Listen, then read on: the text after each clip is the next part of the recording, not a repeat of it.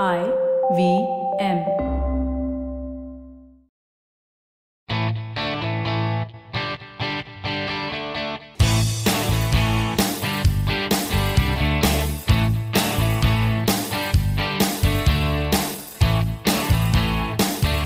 Hello and welcome to a brand new episode of the Musafir Stories, India's very own travel podcast, where each week we share the journey of travelers in their own words and relive their experiences with you, our listeners. Hey guys, welcome to a brand new episode of the Musafir Stories. Hope you're all well and keeping safe. On the podcast today, we have Udbhav Agarwal, author of the book A for Prayagraj, a short biography of Allahabad. We talked to Udbhav about his love for Allahabad, a brief history of the place, as well as some interesting snippets from his book. As a part of the episode, we're giving away 2 copies of Udbhav's book. All you have to do is listen to the episode and answer 3 simple questions linked in the description of the episode. Good luck, and let's get on with the episode now.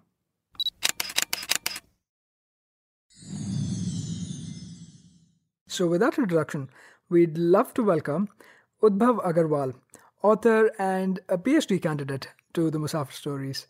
Udbhav, thank you so much for being a part of the podcast and welcome.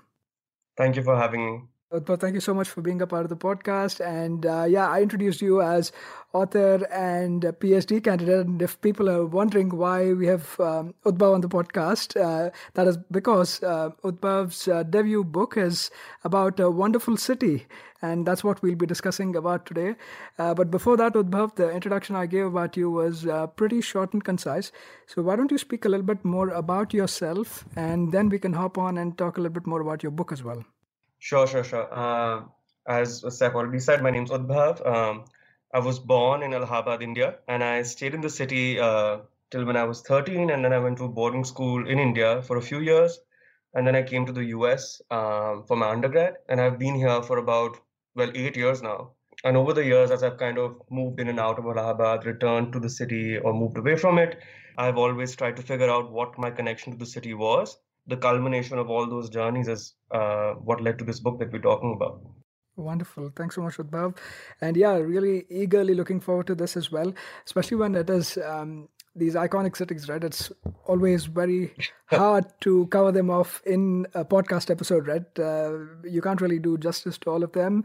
And even in the book, I'm sure you might have found that challenge as well, that it's always so hard. But again, we look at it from your perspective, your experience, and what you felt all of these years living there, and your journeys back to Allahabad, even while you've been away from it as well.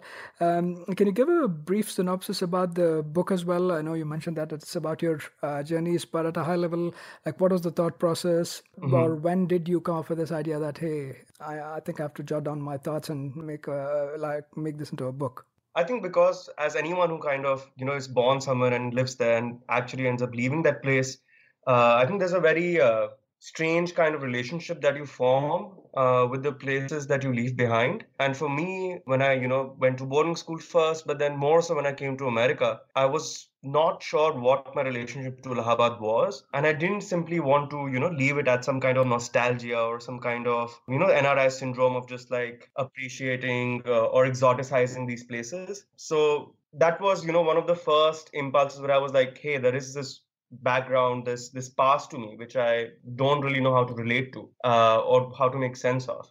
And with that, I was, kind of starting to write some stories on Allahabad, just like minor anecdotes that I picked up here and there in conversations when I was in America. So that was happening on one side. And then I was also studying sociology and political science. And so when time came for me to, write a thesis for my undergraduate senior year in my undergrad, I found myself returning to Allahabad from a more sociological lens. And that was the time when a lot of the political landscape in India was changing. Far right was coming up. There was a lot of re-scripting of Allahabad. The narrative around Allahabad was changing. Eventually, the name of the city would change. Actually, I found an in back into Allahabad, into this past that I had kind of left behind, through these seismic changes in its fabric and in its culture. And as I, went back to research for my thesis, interviewing people, that kind of sparked off a very. It turned out that I was unlocking parts of me in that journey, which I wasn't aware of, just reconciling things that I never really considered. That the political and the personal kind of started merging together. Eventually, I, ended up writing a proposal for a book to Aleph, who has this beautiful city series, and it got accepted, and I got a chance to explore that more fully and more comprehensively. These lines, yeah. Okay, yeah, wonderful. And yeah, definitely does makes a lot of sense as well, especially when you're living in a place you don't tend to think as much about it. Like that's what I've always felt about Bangalore as well. When you're there, you don't, and not just Yeah. places, I guess, with a lot of things, right? Even with people, when you're with them, you don't tend to appreciate them as much. But when you tend to like be away from them or get away from them, that's when like you start like reminiscing a lot of those things and like trying to think more deeply about what that place or that person meant to you, right? So really looking forward to this conversation as well. And before we get too deep into the conversation, assuming some of us living under a rock don't know where Allahabad is, Udbhav, would you please educate us a little bit about the place itself, where Allahabad is situated? So Allahabad is usually associated with Eastern UP. You can, sense it in the language that's spoken there. It's very different from Western UP, and the Leheza and all of that. But the big thing about Allahabad that, a lot of people know it for is that it's situated in the intersection of two rivers. So Ganga and Yamuna, they meet at Allahabad and they kind of form a cradle for the city. Historically, that has also been, the region has been very fertile. It's one of the things which I begin the book by saying that people would come here would always set in its geography, because it's always fertile. You kind of always expected people will come here. Yeah, and I mean, it's now we've just had a new airport come into the city. So it's become very connected, which is surprising for, such an important city. Yeah, yeah, definitely. Very accessible and very well connected. So getting there should not be a problem either via roadways, railways, or like Udbhav said, now the airport. Again, just going back to your point about this being a very historic and iconic city, right? Even over time, and it's also been known as one of the longest living cities as well. Would you like to tell us a little bit more about the history of the place as well? And you kind of touched upon the recent name change in 2018 to from Allahabad to Prayagraj, but this is not the first time, right? There has been name changes in the past as well. So do you want to give us a little bit background about the history of Allahabad, or Prayag as it was known? So Allahabad is one of the oldest living cities in the world, one of the oldest continuously inhabited cities in the world. It's often kind of paired with Banaras, Varanasi in the same, associated with the same kind of past. The first mentions of inhabitants in Allahabad dates back to I think 1000 BCE in the Rig Veda. What is important about that time is that the city as we know it right now didn't really exist then. It was just a kind of small strip of kutiyas and just riverbed settlements with a lot of munis, and there was a lot of religious activity there. Right. So that was like the oldest avatar of Allahabad, and it is then from there we get the name Prayag, which is actually referring to Yag, the ritual. Right. And it was believed that Lord Brahma had performed these yagyas here, thus yagya. So that's where the name Prayag comes from. And then over the years, as you have this, different dynasties coming to the area, no one actually settles in Allahabad, in the region of where the two rivers are meeting. There's a lot of people are settling, like the Guptas and all, set nearby, and they make trips to Allahabad, this area specifically, but they do not start living here. It's only with the Mughals, and specifically with Akbar, that a kind of city as we know it today starts forming, and Akbar gives it the name of Allahabad, which is a very interesting name, because a lot of times people confuse it because when the British came, they started calling Allaha, not Ilaha. So they sort of connoted with Allah in some reason, but Ilaha actually has a more broader meaning, which is just a reference to the supreme power. So Allahabad is where the supreme power lives.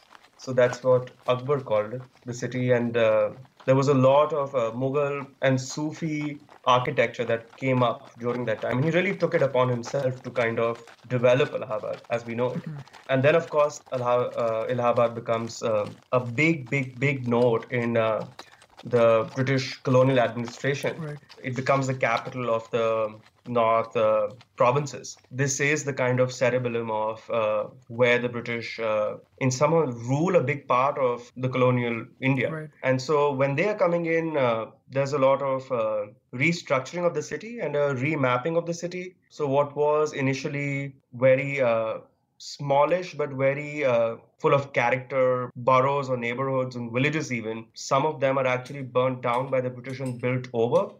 And then you have this design, which is, of course, repeated in a lot of cities in the colonies, where you have this area called the White Town, Right. and then the other areas. So now when you come to Allahabad, you see a little bit of the Mughal architecture in spurts, but the big kind of the way the city is mapped is the British way.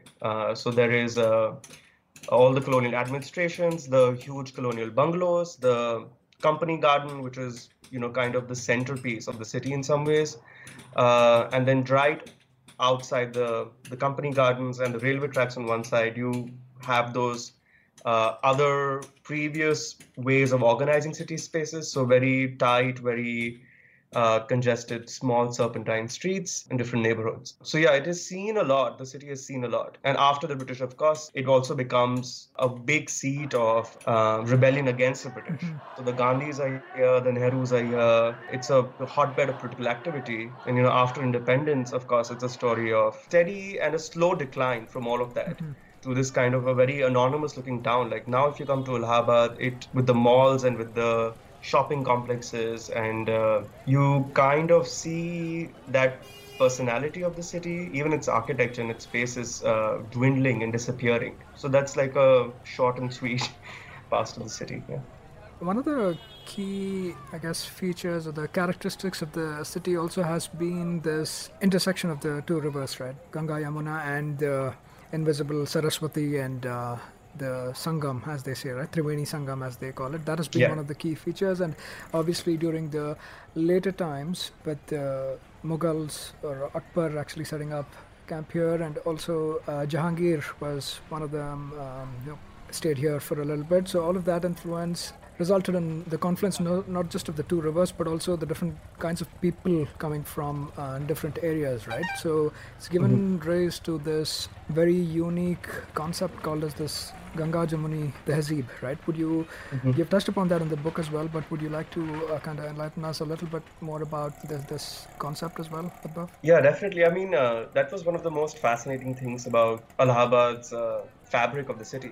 But basically, that the Tehzeeb was really just a way of people belonging to different religious identities kind of being thrust together in the same spaces, and then finding a way to live with each other. And what was astonishing is that there was a way in which they could be of their religion, but also be of the other religion in a very interesting way. So there were there'd be like small etiquettes or practices that would make the relationship between these two groups of people very convivial and syncretic in some ways. So I mean, in the book, I'm following the story of this person, Akshat Lal Allahabadi, who has these stories of how the Chowk area of Allahabad, which is one of the oldest areas of the city, which came up a lot in the during the Mughal time, how Hindus and Muslims kind of lived there, and how like rituals, for instance, like the tazia that's lifted is funded by a Hindu family, how Akshat's grandfather was given a Muslim name and was referred to by that name for the longest time in his life. So these small things that signal a kind of coming together of these two cultures almost. Right. And kind of getting filigreed onto each other, and that came to be known as Tehzeeb. And of course, the metaphor of the rivers coming together was very important to kind of describe these two cultures meeting. And even now, you can sense it in the language. Hindi and Urdu are just mixing together in the food. So it's kind of inseparable almost. Yeah, definitely, especially the stories like you mentioned, right? The Chowki Holi to the Muharram procession being flagged off Yeah. by the Hindu family in the area. Like all of those really heartening stories, and it's great to actually hear from you, and obviously you in turn speaking with the locals and the people who've been living and experiencing this over several decades, right? So that's really heartening and gives a sense of this Ganga Jamni Tehzeeb, which is very unique, I would say. I know perhaps this occurs across a lot of other places in India as well, where people of different religions are living together. But in Allahabad, right, this blooms and really shows up beautifully too. So I'm glad that was captured beautifully in the book. And I really love, I have to call this out even before we get too deep into the conversations, that I love the wordplay and the way you've named all the different chapters in the book. For somebody who's just looking at it, might not make a lot of sense, but once you start reading it and how the chapter names are connected to stories within the book, it's great. And this first one, by the way, is Mekalu Tiki, which kind of shows the confluence of cultures and also times in to some extent, right? So we'll continue to make these wonderful references as we go through the conversation. Now, just touching upon, we touched upon the Ganga Jamuni Tehzeeb, but one of the other important and really unique, again, unique in a way that it is one of the largest gathering of people for a religious ceremony of sorts, right? The Kumbh Mela, that also is very, very iconic and special to this to the place, to the city. And do you want to touch a little bit more upon that as well? Because I mean, very unique in the sense one happens once every 12 years, and it also has a unique backstory as to how the name came about as well. Do you want to touch upon that, Udbhav? Yeah, definitely. I mean, Kumbh Mela is actually, as we know it right now, it's not too old. It's only been happening for a few hundred years. And there's an essay in Arvind Krishna Mehrotra's book, The Last Bungalow, which kind of excavates this past of the Kumbh Mela. But the name really comes from this myth of the churning of the ocean, where the demons and the lords were churning the ocean, and the pot that they were, but it was in the middle of the churning, kind of fell, and it's believed to have spilled Amrit in Allahabad. So that's where the name Kumbh is the name for the pot, comes from. And now, I mean, Kumbh Mela in the recent years, especially this last iteration, there were about 150 million people who attended. Yeah. And literally in the winter time, when the kind of river water, the river really kind of is not as voluminous, an entire city is built on the riverbeds. Like sanitation, camps, electricity, everything, food, everything it's a very self-sufficient city. And of course, you have all these pilgrims coming in. And it was at the same time becoming extremely commercialized. So it almost felt like it was an amusement park of sorts, where, you have these like advertisements for like Pepsi and other brands. And then you have all these attractions from the religious past of the city. So like you go to this tent and watch this sadhu perform this trick or that trick or something like that. So these two things happening simultaneously was, I felt, was a kind of lessening of the religiosity and replacing it with a kind of commercialized branding of what this was meant to be. But yeah, that's what Kumbh was about. Yeah, and it's interesting, I think, to get a perspective. Obviously, somebody who's visiting it for the first time might not be able to make this relative comparison, but it's interesting to hear this from you as well over time, right, over your previous visits, how this is kind of slowly metamorphosized, and I guess in a way also keeping up with times, I guess, right? In general, like a lot of these things are also things we do see across, right? Commercialization to other things we see playing out, be it the politics or whatever it is. It's interesting to see that it shows in pretty much every aspect of life, including the Kumbh. The other important thing that also like first comes to mind, like obviously important personalities of Allahabad too, right? Like you mentioned, it's always been like at the fore and at the center of a lot of activity, be it from the times from Akbar or later on during the independence struggle as well. So a lot of key movements have been involved in this area too, right from Gandhiji starting his marches to even people like Chandrasekhar Azad, right? Right here in the city. Some of those have been touched upon in the book too. Do you want to call out perhaps some of the examples that's touched upon in the book, Udbhav? Because this is very, very key, just not just in terms of the place, but even some of the personalities that have come out of the place, right? As I was saying earlier, that Allahabad has, been was not only an important node of British administration, but also an important center of the reaction to that and kind of the march towards independence. Right after independence, for like maybe 30 years, because it was such an important place from where the country was being governed, a lot of people came here and settled here. And there was a really kind of vibrant political cultural life of the city. So there was, from the politics point of view, there was so much, of course, Nehru and Gandhi were here, and the Nehru house is still there, Anand Bhavan, which is beautifully preserved even now. But apart from that, there were a lot of big writers like Firaq Gorakhpuri, like Upendranath Ashk, who were also based here, like Mahadevi Verma. And of course, the freedom fighters, more like militant ones. Chandrasekhar Azad was here. He was actually shot in the Company Garden in Allahabad, and his pistols kept in the museum in Company Garden as well. And even the tree where he shot, it's marked and it's monumentalized to him. So yeah, there are a lot of. I mean, that was one of the most difficult parts about the book. Actually, was to find a way to navigate these rich cast of characters. And it's just a never-ending cast of characters almost. Yeah, definitely. Very, very important places. And even I believe when the actual handing over of the reins from the British East India Company to the government, right? The British government happened. That also happened here, right? At the Minto Park, I understand. So a lot of key events, places and people all coming out of this area, and also just touching upon the literary history of the place too and the personalities involved. Your chapter 3, I guess, right? The chapter on is this Baketi? Yeah, I think Baketi is the one that touches upon a lot of the literary history of the place.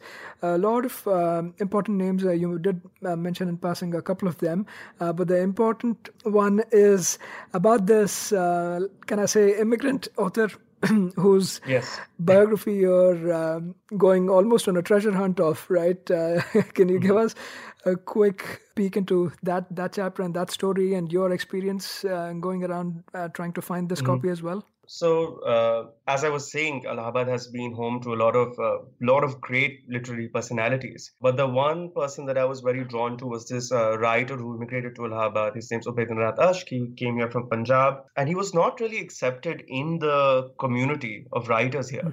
He was also to be blamed for it. I mean, he was volatile, very expressively angry at people and not discouraging, but criticizing people's writing. So part of it was him, part of it was this kind of Hindi literary establishment not accepting a writer from Punjab who's writing in a Punjabi inflected Hindi. But he really left a lot of books behind. A big oeuvre of writing. And what was fascinating to me was that he has this series of books about this writer, Chetan, his fictional character, 5-volume series. It's called Girti Diwareon, Foreign Walls. And in that, there is the second book in that series is called Sheher Mein Ghoomta Aina, In the City Amid of Wandering, which is this massive 500, 600 page book. Set in a single day of this writer's life. So that was something that I was very fascinated by, is like how much detail and minutiae he can, as a writer, he's able to kind of excavate that writer book of 500 pages set in a single day.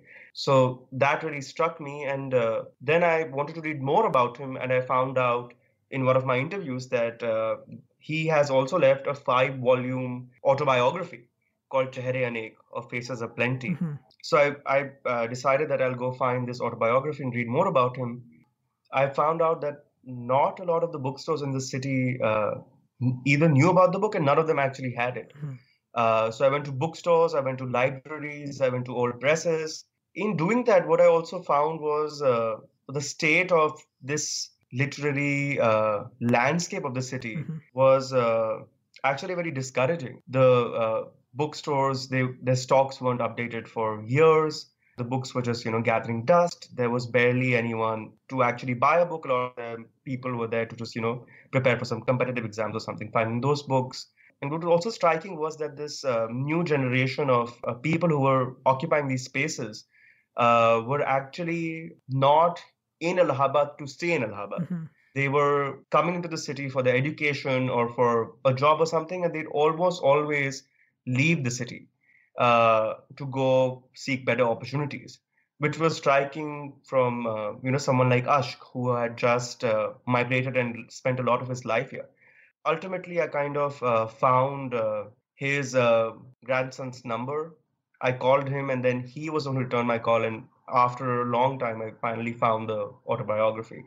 But sort of that journey of like going around in that day, trying to find his autobiography and commenting on the state of these libraries and presses and booksellers used to be so lively at one point, just kind of disappearing. That was very interesting to me. Yeah, definitely. It does give, like you mentioned, a sense of the literary landscape. And one that has been, I guess, a sort of a theme, right? Has been very, very rich in the past, but slowly you're saying the current day scenario is something very different, and people just focused on competitive exams and things like that, and not really on the rich literary history and the personalities that have been coming out of the place, right? Right from the important names like you mentioned now to even Mahadevi Verma and even Amitabh Bachchan's father, right? Yep.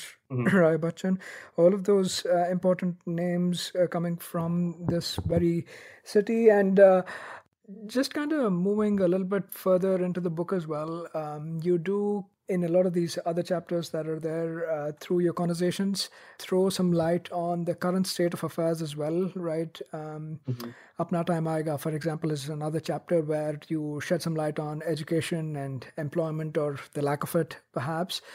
Couple of very interesting chapters that I found in the book also that I'd like to touch upon, Udbhav, is one, Samdam Gun Bhed, right? A takeoff on Samdam Dan Bhed, right? Yes. Yeah. So that one was a very interesting one, and also, I guess, gives a sense of the bureaucracy and corruption to some sense, right? So that's one. And the other one was Firse Fyar or Firse Firaq. That was also very interesting. And yeah, I didn't quite get the Firaq reference until I realized that there is the connection to the poet as well, and obviously view of the queer scene or the queer community in Allahabad, how that is. So very interesting chapters too. Any quick thoughts on those? See, Samdam Ganbhed was really like, I wanted to take this because Allahabad used to be a big, bureaucratic center. And you have all these like legends about how fair and just Allahabad's bureaucrats were. And of course, Allahabad has the High Court of UP. Even now, I mean, Allahabad's High Court is always in the news for some landmark cases and all of that. But so I wanted to get a sense of how this underbelly of Allahabad, how criminals and lawyers and businessmen, they all come together and form this like kind of network, which really influences people's lives in the city. And so, for people who read the book, they'll find I've spoken to criminal lawyers who are protecting, members of parliament who are also dons. I've spoken to this villager who becomes this big silt business person who comes in to challenge the authority of, these mafia don MP figures. And what I found actually about that whole thing was that there was a way in which all of this made the city space very masculine. You had to be a certain kind of aggressive or a certain kind of macho to kind of fit in the cityscape with these characters, which I was also trying to bring out. That was Samdam Ganbhed. And as you were saying, the other chapter, F for Fyar, Firse Firaq, was really about, inspired from Firaq Gorakhpuri, who was this queer poet and professor in Allahabad University, interspersing his couplets his beautiful love couplets that he was writing to his lover, how young people find love in the city or try to find love in the city. And that took me into a very almost a very different experience of city space where because I was tracking queer love stories, one thing you find is that the very publicness of a city tries to work against you as you try to find some sense of privacy to get by your business. So it was interesting is that you'd think that it's very difficult to like find those spaces, which it is. But at the same time, as I was uncovering stories on chat rooms, on dating apps and stuff like that, I found that even the most public spaces were also sites of where desires being expressed, where people are, expressing their love and stuff. So the planetarium, for instance, when the planetarium show begins, one couple was telling me that that's the time when they sit in the hall, and when the hall goes dark, they find a time to caress each other there. Or when they're eating chaat somewhere, they'll just take an extra second to feed each other a golgappa. And these small, small things, which, a kind of reclaiming of the city space for their love story, which was very interesting. Yeah, definitely. It's very beautifully captured, and a lot of the references you've made in these two chapters as well, right? It definitely does make a really good and breezy read through. You don't really feel like you've lost track anywhere. It's all very well connected and very well presented, and a lot of these stories are also tied really well, so that keeps the reader, and in this case the listener, engaged. A couple of quick things I'd also like to call out as we kind of start to wrap up with some of the other important spots within the city as well. We can't always forget about food. Yeah, wherever you go, whatever it is, especially we Indians, we cannot forget about food. So do you want to call out some of the important and in a few cases even iconic eateries and spots that are popular in Allahabad?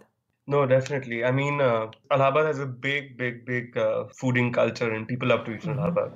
A few places that just the top of my head, you definitely, if you're visiting Allahabad, should make a visit to Coffee House. It's one of those places where the flavor of, the sambar, or of course, it's like serving all these English breakfast staples along with South Indian food. So it was always interesting, but the flavor really hasn't changed in years. I mean, I've been going there since I was maybe 3 or 4, and I think the flavor still stays the same. So Coffee House is a great place to visit. Then when you go to Chowk, Allahabad, there are at least 2 places. There's this place called Hari, and there's this place called Sulaki Sweets, and they're famous. Hari is famous for its samosas and kachoris. Sure. And even now, I mean, random people I meet, even in Baltimore where I am, and they get to know that I'm from Allahabad, and they're like, "Oh, can you bring me a Hari ka samosa next time you come here?" So the huge places, Hari and Sulaki, and of course I have to mention this bakery called El Chico, which is really old. Was the first bakery of its kind in this area. So a lot of people from Banaras, Kanpur, Lucknow still crave the El Chico muffins. It is a big landmark in people's minds when it comes to Allahabad's food scene. And of course, if you get to try chaat somewhere in Allahabad, you should give yourself the pleasure of having chaat in Allahabad. Yeah, Definitely. The Cow Gully is popularly known as. Make sure if you're visiting Allahabad, you try out some of those. And how can we forget without a mention of the Allahabadi Pan as well, right? Oh, yeah. And that's something that you've not forgotten to call out in the book too. So thank you for that. Allahabadi Pan is also very, very popular, as is the Amrud, right? Its fruits are also very popular, and Amrud actually stands out, and a lot of it that's exported from India is from Allahabad, and kind of goes back and ties back to that culture of, I guess, from the time of the Mughals, right? Having these bags, and especially the Khusro Bagh and the places around and all of that. All in all, lovely journey, and just takes you, it's also literally trip down not just memory lane, but it was also, I'd say, almost like time travel, right? You're starting off back from the ages, just making the connections to how the city's name came about, how it's been inhabited for the longest time, from those times to the more recent times of Tinder and Grindr and everything, right? It's actually a good just trip down not just the memory lane, but also a little bit of a time travel. And the great part for me was I usually I don't often read books that are very thick and voluminous, and this is such a breezy read that I could finish it off in a couple of sittings. I think that was a great part too. So thank you so much, Udbhav, and thank you for coming and sharing that with our listeners as well. And like we were discussing at the beginning, we'll also figure a way out to give a few copies of the book to some of our listeners too. So we'll definitely figure that out. But for somebody who's looking to keep in touch, and is there more books coming down the line, or what is the plan now? I know you said you're pursuing a PhD now, but how does it look like from here? Yeah, I mean, I definitely want to write another book. I don't know when I will be able to write one, but I have been thinking about writing a bigger book on UP in this similar vein. So let's see when that comes about. But I'm glad to hear that you enjoyed the book, and thank you so much for having me here. Well, absolutely, the pleasure was all ours, and we look forward to your upcoming book whenever that happens. We'll keep an eye out for that as well, Udbhav, and thank you so much again for coming and sharing all these lovely stories on the Musafir Stories. Thank you so much. Thank you so much, sir. That was yet another great episode on the Musafir Stories. Make sure to show us some love by sharing the podcast with your friends and family. We are on Instagram and Twitter at Musafir Stories. If you like this podcast, don't forget to check out other interesting podcasts on the IVM network. You can listen to us on the IVM podcast app or the website. Follow us on our social media. We are at IVM Podcasts on Twitter and Instagram.